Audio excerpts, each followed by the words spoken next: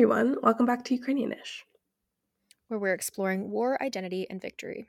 Today, we're taking things down under and exploring the connections between Ukraine and Australia. I love that intro. Yes, so we have two very special guests on the podcast today. Sonia, tell me more about who they are and how you got in contact with them. Yeah, so back in Ukraine, the Canadian and Australian embassies were really close, and I mean that literally because they shared a building. And the diplomatic communities of both Canada and Australia were always pretty close because of this. Yeah, I was at the same bus stop in the morning to go to school as the son of the Australian ambassador. He was a really cute kid, and I like babysat for him once. Sweetest kid. Don't tell the other kids I babysat, but I think he was my favorite. Really, really great kid. So obsessed with koalas, which is pretty on brand for Australia. But yeah, that's how I found Bruce, who is the Australian ambassador to Ukraine, and that's one of the guests on our podcast. And he introduced me to Stefan, who is part of the Ukrainian Diaspora Association in Australia. And so I got to talk to both of them separately, and I got to hear about diplomatic efforts and what Australia is doing in Ukraine to help with the war and what they were doing before as well.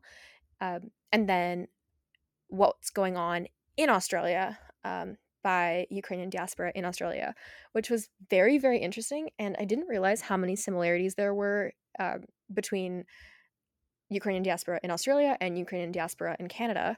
But there's quite a few similarities, but the main difference is the size because there are so many more Ukrainians in Canada.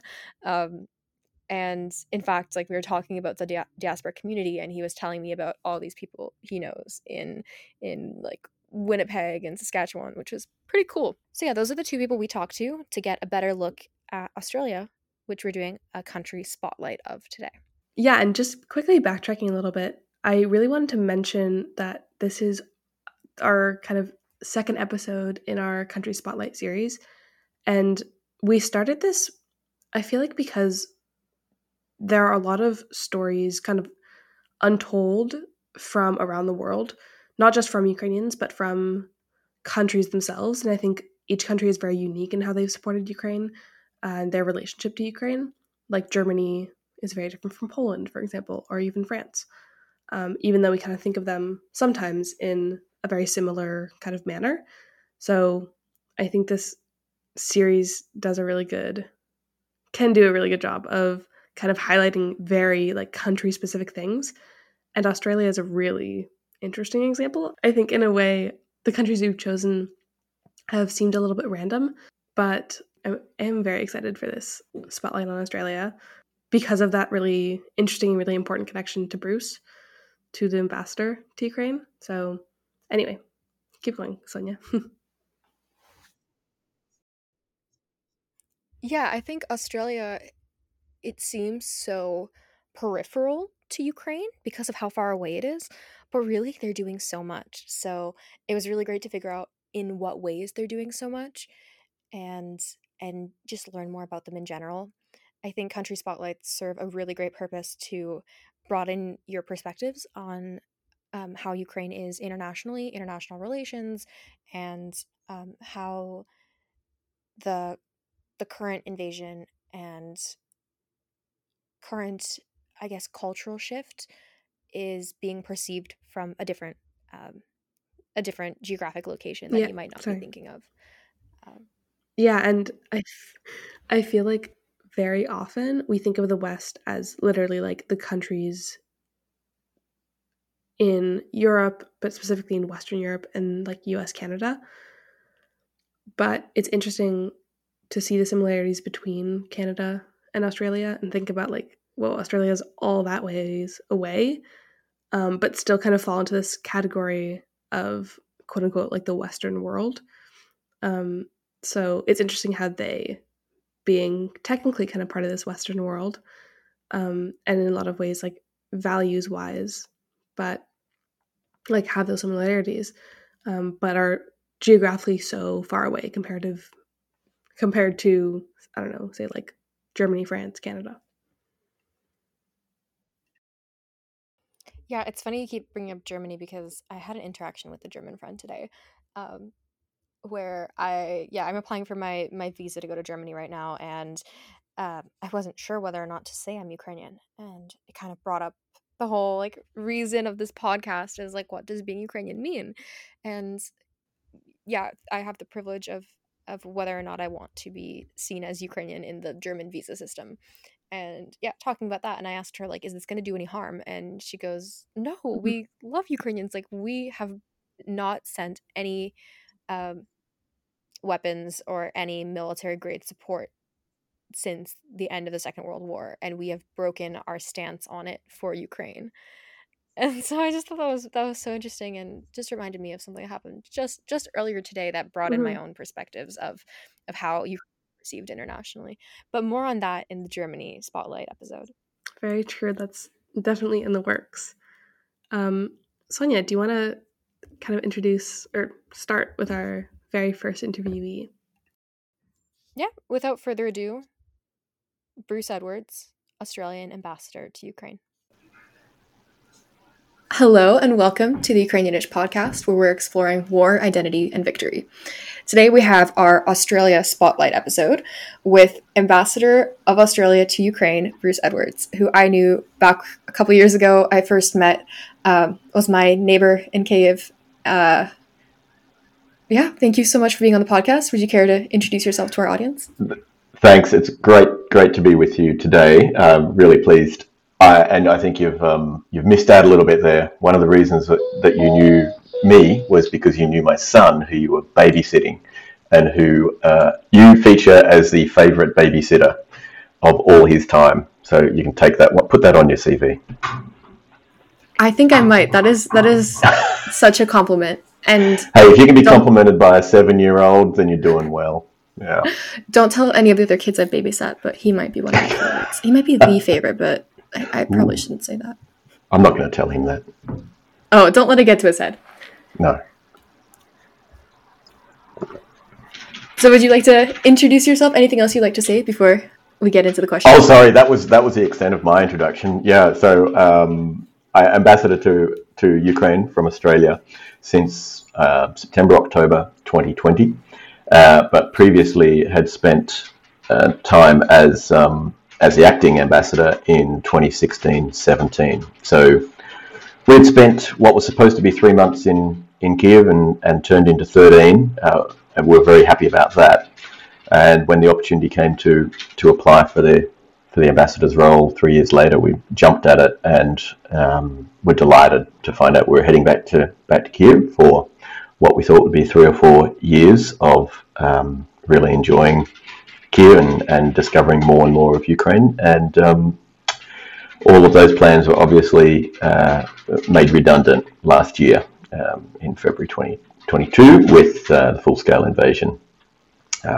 Since that time, so family evacuated in late January, and then our embassy, which is only two Australian diplomats and 4 local Ukrainian staff. We Australian diplomats evacuated first to Lviv on the 13th of February, and then to southern Poland on the 22nd of February, and have been based in Warsaw since last year, with making visits to Kyiv occasionally. Perfect. So with that, we'll get into the first question. What role has Australia played in supporting and responding to the full-scale invasion of Ukraine? So like the rest of the world, and I think this is one of those cases where, in my living memory, it is one of the very few cases of a conflict which has been seen as quite so black and white, right versus wrong, good versus evil, if you like, where there's been little in the way of grey blurriness. And so it was quite obvious, as we did in lockstep with partners, condemning Russia's full-scale invasion. We had previously condemned Russia's illegal annexation, occupation of Crimea, and their occupation in Russian forces in the Donbass. But the full-scale invasion was a game changer, if you like, Australia came out very strong, condemned that, and started to take action against Russia that built on previous autonomous sanctions and so forth. I think to the surprise of many, and possibly many in Australia, our response in terms of military assistance was very robust. To begin with, I can't actually remember the first numbers, but I think it was about $100 million that came out very quickly in military assistance. But that has since grown to $710 million in military assistance. And one of the things that has now become synonymous with Australian support is the Bushmaster vehicle. So it's a protected mobility vehicle that really came into its own in Afghanistan. It has a V-shaped hull that protects against explosions, IEDs, and while that's not an issue so much in Ukraine, it has provided massive protection from mines and so forth. As of late last year, we knew of at least a couple of vehicles that had been hit, and I mean, there's a photo of one that is just wreckage strewn in a field, but we were getting reports saying not a single person died in that, and it's hard to look at that and think, wow, that shredded piece of metal actually protected everybody. So the Bushmaster have become synonymous with our support, and there's now 120 of these vehicles have been committed. There's 30 on their way almost as we speak, in addition to other military assistance, and that's involved things like howitzers. And I know at one stage last year, I think there were 100 howitzers that were delivered between the UK, Canada, and Australia. And I know that the US, I think, put in 90, and Canada put in, I think they put in a handful as well, and Australia put in 6, and it was like, oh, 6. But that was actually 1/8 of our entire supply of howitzers. So it didn't sound like much, but it was considerable in terms of what we're taking out of our own stockpiles. But in addition to the military assistance, there's been humanitarian assistance of $75 million, and that's been channeled through our UN partners and other reliable partners in Ukraine. We don't have a bilateral development program, the likes of what Canada does, or USAID, UK aid, etc. But we're basically providing funding in addition to other core funding in that. And then there's been efforts to hold Russia accountable, and whether that be through sanctions, import-export bans, additional tariffs, so forth. There's been advantageous conditions for Ukrainian businesses. So we went to a zero tariff on goods coming from Ukraine. So Ukrainian imports into Australia have duty-free access, and then some other discrete elements, such as at one stage we shipped 80,000 tons of coal to Ukraine to shore up its energy security, particularly in the context of last year and the strikes on the critical national infrastructure. Projects to the State Border Guard Service to upgrade their systems, funding to the International Atomic Energy Agency, the Organisation for Prohibition of Chemical Weapons, UN FAO, the Food and Agricultural Organization, in some of their rapid response plans. All these kind of things that have built one on the other. There's Australian troops who are not in Ukraine but in the United Kingdom, who are participating in Operation Interflex, which is the operation that's providing training for new recruits, working alongside. It's a bundle of countries now, and I know Canada's involved in that as well. So yeah, there's been a diverse range of things, but I'd say the bulk of that assistance is that military assistance for sure. And then in terms of beyond the official, that's everything I've mentioned there is kind of official government support. Then there is just the outpouring of support from the Australian community, and obviously our diaspora in Australia. There's an umbrella organisation, the Australian Federation for Ukrainian Organisations. They have been a massive source of support, both politically, holding fundraisers, all of the kind of benefits that have been done by Ukrainian diasporas around the world. But in addition to that, non-Ukrainians, people who support Ukraine in the face of Russia's aggression, people who can identify, I say people who can identify, so many people who have identified that they want to be on the right side of history, if you like. If we're going to support a free, international rules-based order, and if we care about that in our own region, then we care about it in other regions. I think so many Australians in the community have just come out and said, this is wrong. We object to Russia's actions, and we see what the Ukrainian army is up against, and we want to help them defend their own country and protect their own people. And so there has been a lot in the way of appeals and so forth that has been done just on that community level. That's incredible, especially hearing about the military support proportional to the military size of Australia. That is so generous and so great to hear about. Which I guess leads me into my next question about where this support comes from. And I want to know, is there a strong foundation of shared values and maybe shared culture between Ukraine and Australia? And if there is, what does that look like? So I think, for most people, and I'll be honest, prior to the full-scale invasion, and as someone who had spent time in Ukraine, and look, I'll admit, when I came to Ukraine in 2016, I had very little idea of what to expect. Knowing full well that it had moved on since 1991, but I had travelled in Eastern Europe, parts of Eastern Europe, but not Ukraine previously, and I'm approaching the place going, am I going to find a kind of grey, dour, former Soviet republic? And I arrived there, and of course, you and your listeners know well, nothing like that.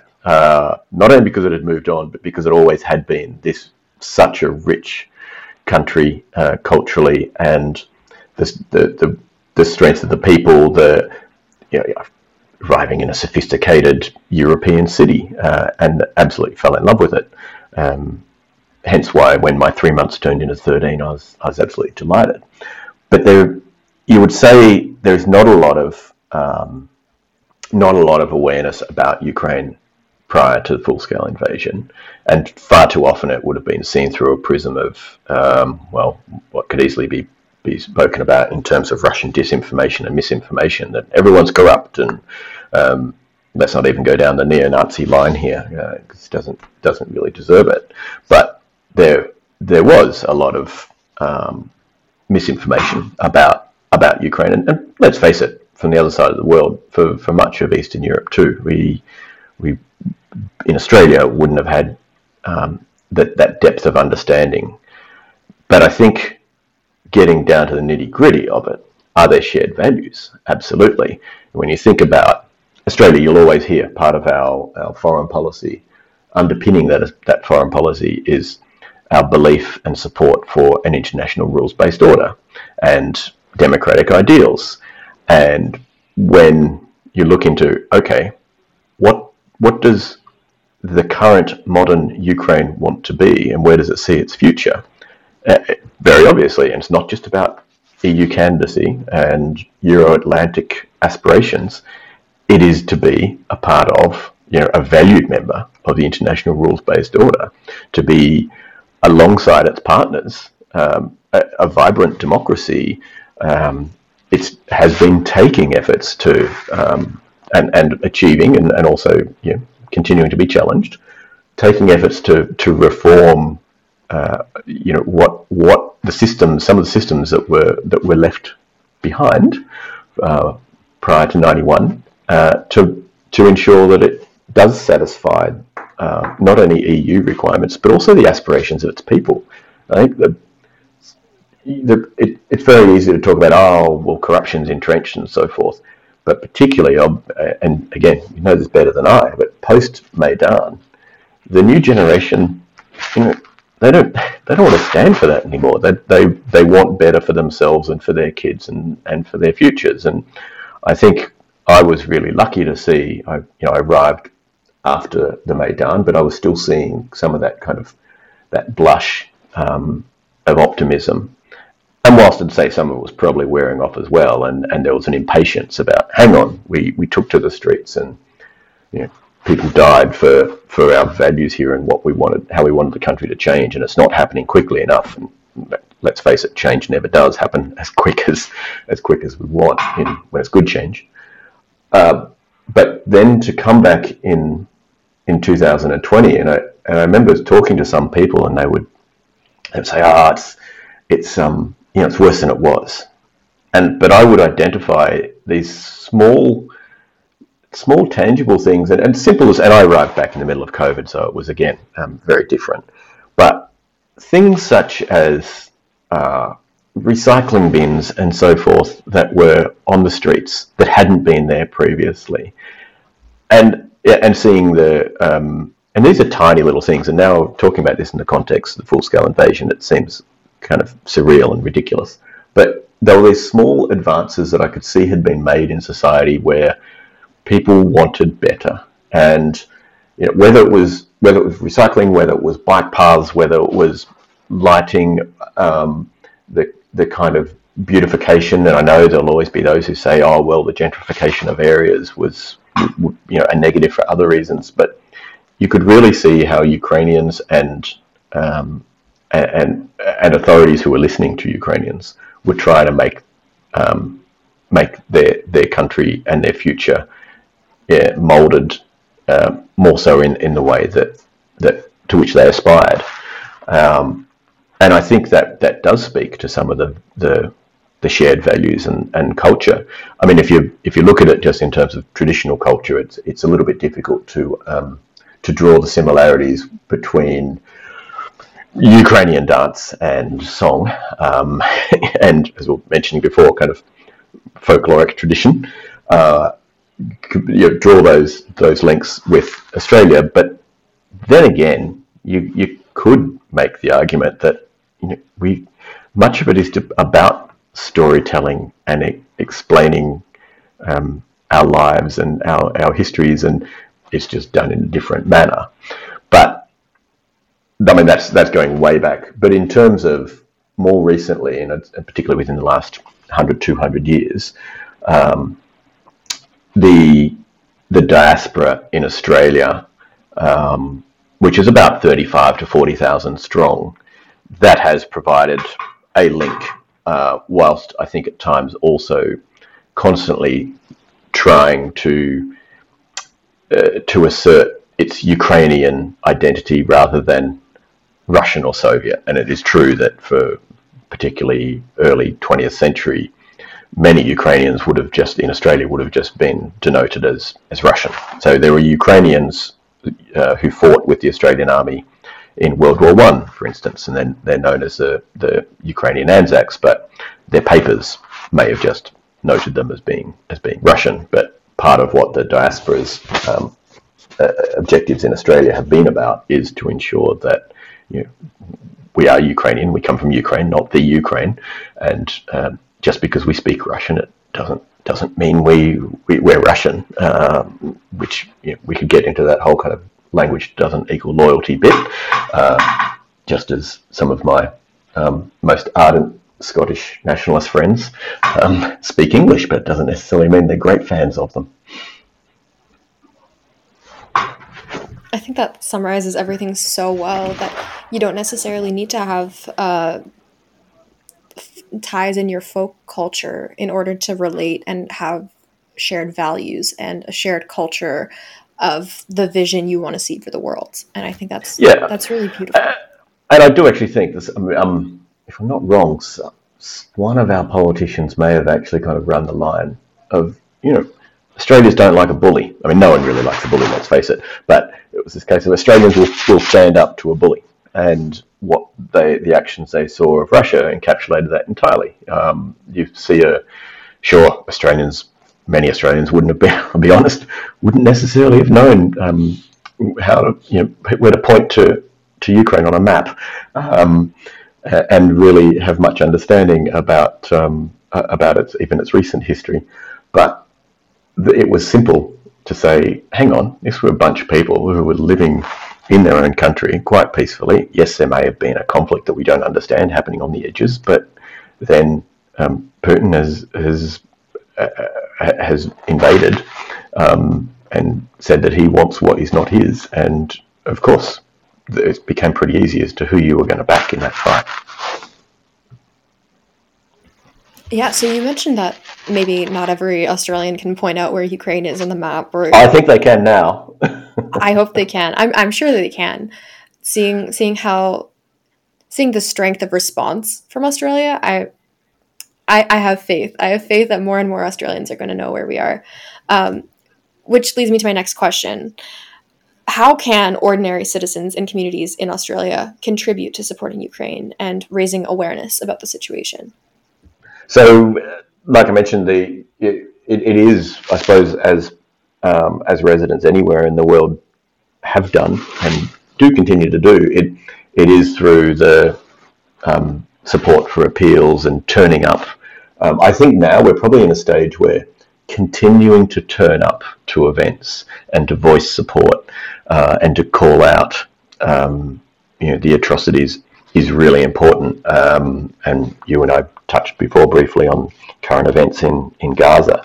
And I know in your previous episodes, I think even in your first episode, you may have mentioned how part of this whole concept of the podcast is to kind of battle against, if you like, the fatigue of support. And whilst people may have given all they can give for monetary appeals and so forth, they can still do quite a bit in terms of maintaining visibility of call it the issue of Ukraine, but maintain visibility of what is going on and not just let it will fall off the front page of the press. And of course we're seeing that this week with Gaza. But it's important that even if it falls back in its coverage, that people are still aware of what is happening, and that just because we're not hearing about it day in, day out, every hour, not to forget that people the atrocities are still occurring, they're still being revealed. Russia still needs to be held to account for its actions, etc. And I do see that. I mean, I see, on Twitter, there's a group that from Australia. It's actually NAFO.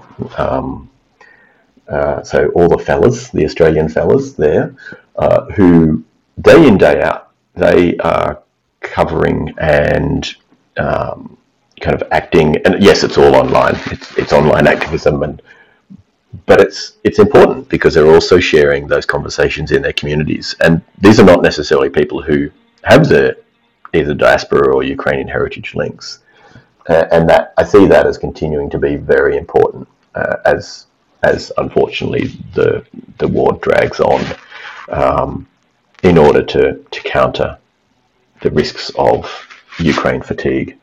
But having said that, I must admit, here we are 18, 20 months on, and we are still seeing, and maybe it's just I know it's partly because of the level of constant monitoring and energy that comes with this job of keeping an eye on what's going on.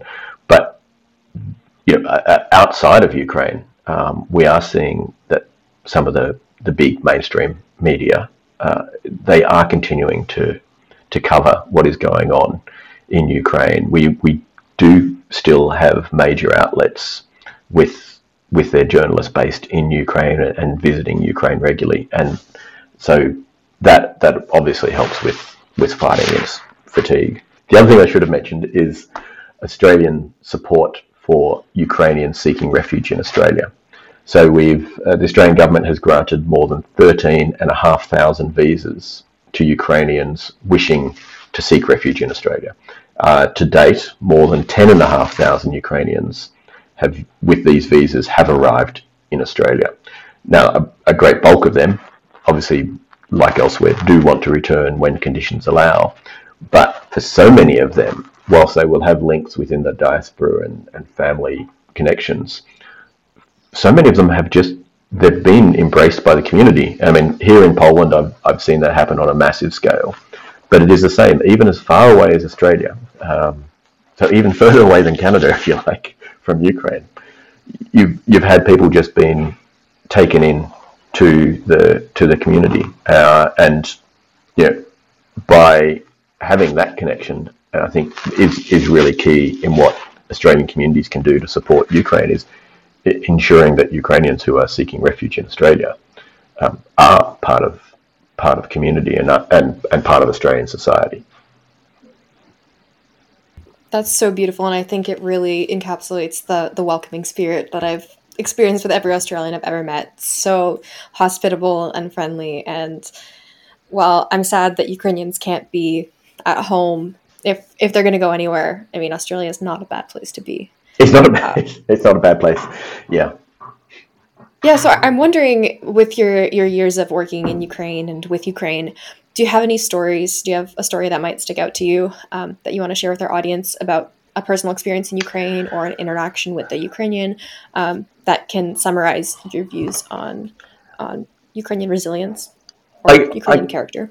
Yeah, I wouldn't say I've got specific one story or interaction. I just think I've come across so many Ukrainians in my time, which is very brief. I say in my time. It's only all up. It's only kind of 4 and a bit years. That there has just been that it is resilience, and I think for so many people around the world who have been captured, if you like, by and yes, President Zelensky encapsulates it, that whether the words were accurately said or not, in terms of I don't need ammunition, I don't need a ride, I need ammunition. But the willingness to actually stand for what is right, and the things, the witnessing the people crossing into Poland last year, and I mean this has been written about a huge number of times, but the way in which people who had not been expecting this, I mean, for all of the talk prior to the full-scale invasion, none of us ever thought it would really happen. And I think still now, if asked the same question, we would still say, but the reason we said it wouldn't happen is because it was such a stupid bloody idea. And now, 18 months on, it is still such a stupid bloody idea. And Putin was so very badly informed to think that this was going to be the cakewalk that he anticipated. And when I saw people travelling into Poland with literally 2 plastic bags and walked, we were doing trips across the border for consular assistance to Australians and many Australian Ukrainians. People who had walked 18 kilometres because they couldn't get because of the queues, they'd gotten out of their taxi, they'd walked the final 18 kilometres with, I saw people there with plastic bags. I remember these Australian Ukrainians who rocked up, and they had 2 rolly bags, suitcases, and their 18-month-old child, and they had walked 18 kilometres, and with the mother and father carrying their kid that time. Now they're now in Melbourne and they're safe and so forth. But seeing so many people who crossed, and then their adamant desire was to go back as soon as they could. And likewise on the Polish side, seeing these buses of young men coming in who, martial law had been enshrined, men weren't allowed to leave the country at the time. But here you had these fighting age men who came back in buses, and this is the right thing. This is what we have to do. And there's a saying that's used quite often in relation to the war in Ukraine, where it's the soldier fights not because he hates who's in front of him, but because he loves who is behind him. And I think that kind of really speaks to the way in which Ukrainians all Ukrainians have have approached the last 18 months. They're not doing this because they, militant or bloodthirsty or so forth. It's because they're seeking to protect their country and a country for which they do have that love and aspiration for the future. In a way that has, yes, it shocked the hell out of people, shocked people around the world that this, I suppose, tiny power, what people saw as a tiny power, but I suppose that speaks to the kind of misunderstanding of the rest of the world as well as Putin, if you like, was going to try and stand up to the might of Russia. But in our work, we are reluctant at times to get too far into prognostication or foreseeing the future, but I will always be able to stand by the fact that we in our reporting we went against the idea that Russian forces would be in Krashanik within 3 days, and I said even if Russian forces did manage to eventually get to Kiev, they're going to face an insurgency, the likes of which has not been known, because of 44 million people, you're going to have 10 million people who are going to actively rise up and make life hell for any occupying force. And I think it's that kind of attitude that you see coming through. Not to say it's easy, and not to say we're dealing with Ukrainians are not a superhuman race here. They are fighting and dying and suffering like anyone else, but they have this resolute determination because they're protecting their own land, and we've seen this in other conflicts around the world. Of course, when you are protecting your own land, there's a little bit extra in there. I love that quote. I love that so much. That really touched me. The one about they fight not because they hate who's in front of them, but love who's behind them. Wow, that is such a beautiful quote and such a strong reflection of the Ukrainian spirit, in my opinion.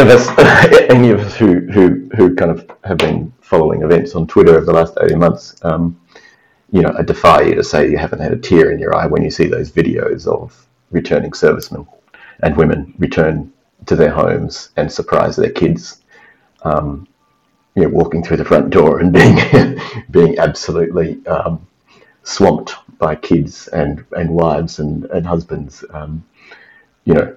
This is why they fight, and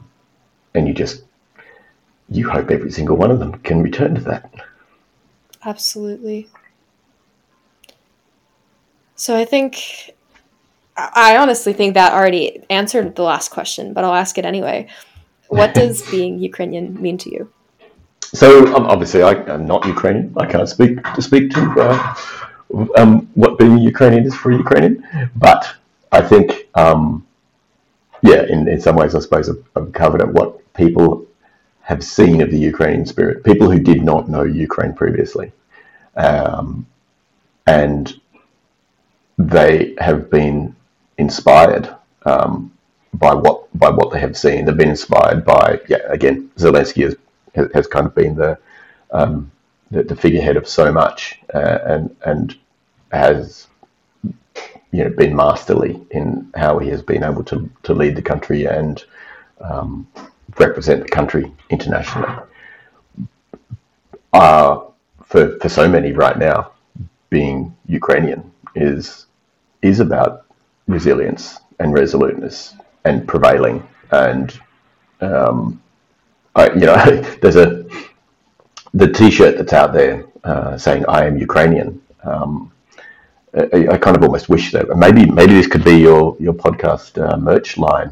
I am Ukrainian-ish, because you don't just want to say I want to be Ukrainian. But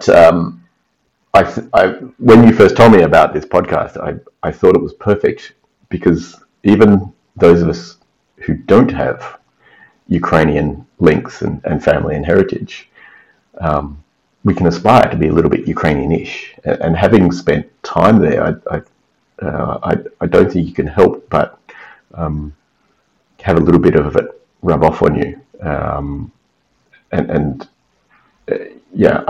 That right now, ironically, this war has brought Ukraine onto the international stage, and in a way that none of us would have ever wanted. But more people know about Ukraine now. More people know, I suppose, that more of the truths of Ukraine. And as you were saying before, more people will want to travel there and so forth. And yes, that's what is hoped for after the war, that the international community will continue to rally and support reconstruction and redevelopment of society.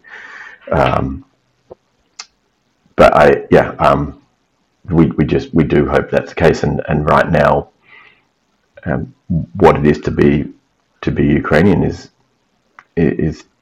to fight for what is right.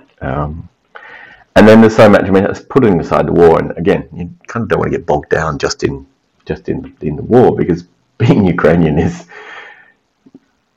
it is that fun, it is that celebration of life and culture and traditions and memory of what they've been through, at the hands of others. And it's in so many ways, I mean, it is so sad for not only right now, but Ukraine is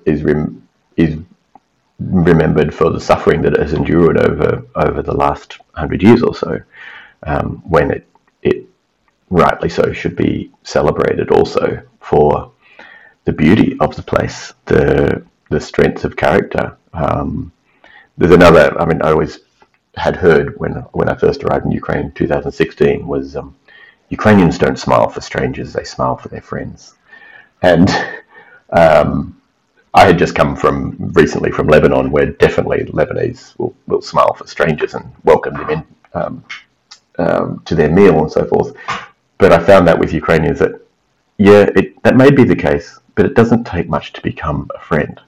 And just you scratch the patina and you go from stranger to friend pretty quickly. And there is that love of life, I think, and celebration of life that is part of why so many of us who have spent time there feel that you maintain a connection that may not be the same as spending time working in other places.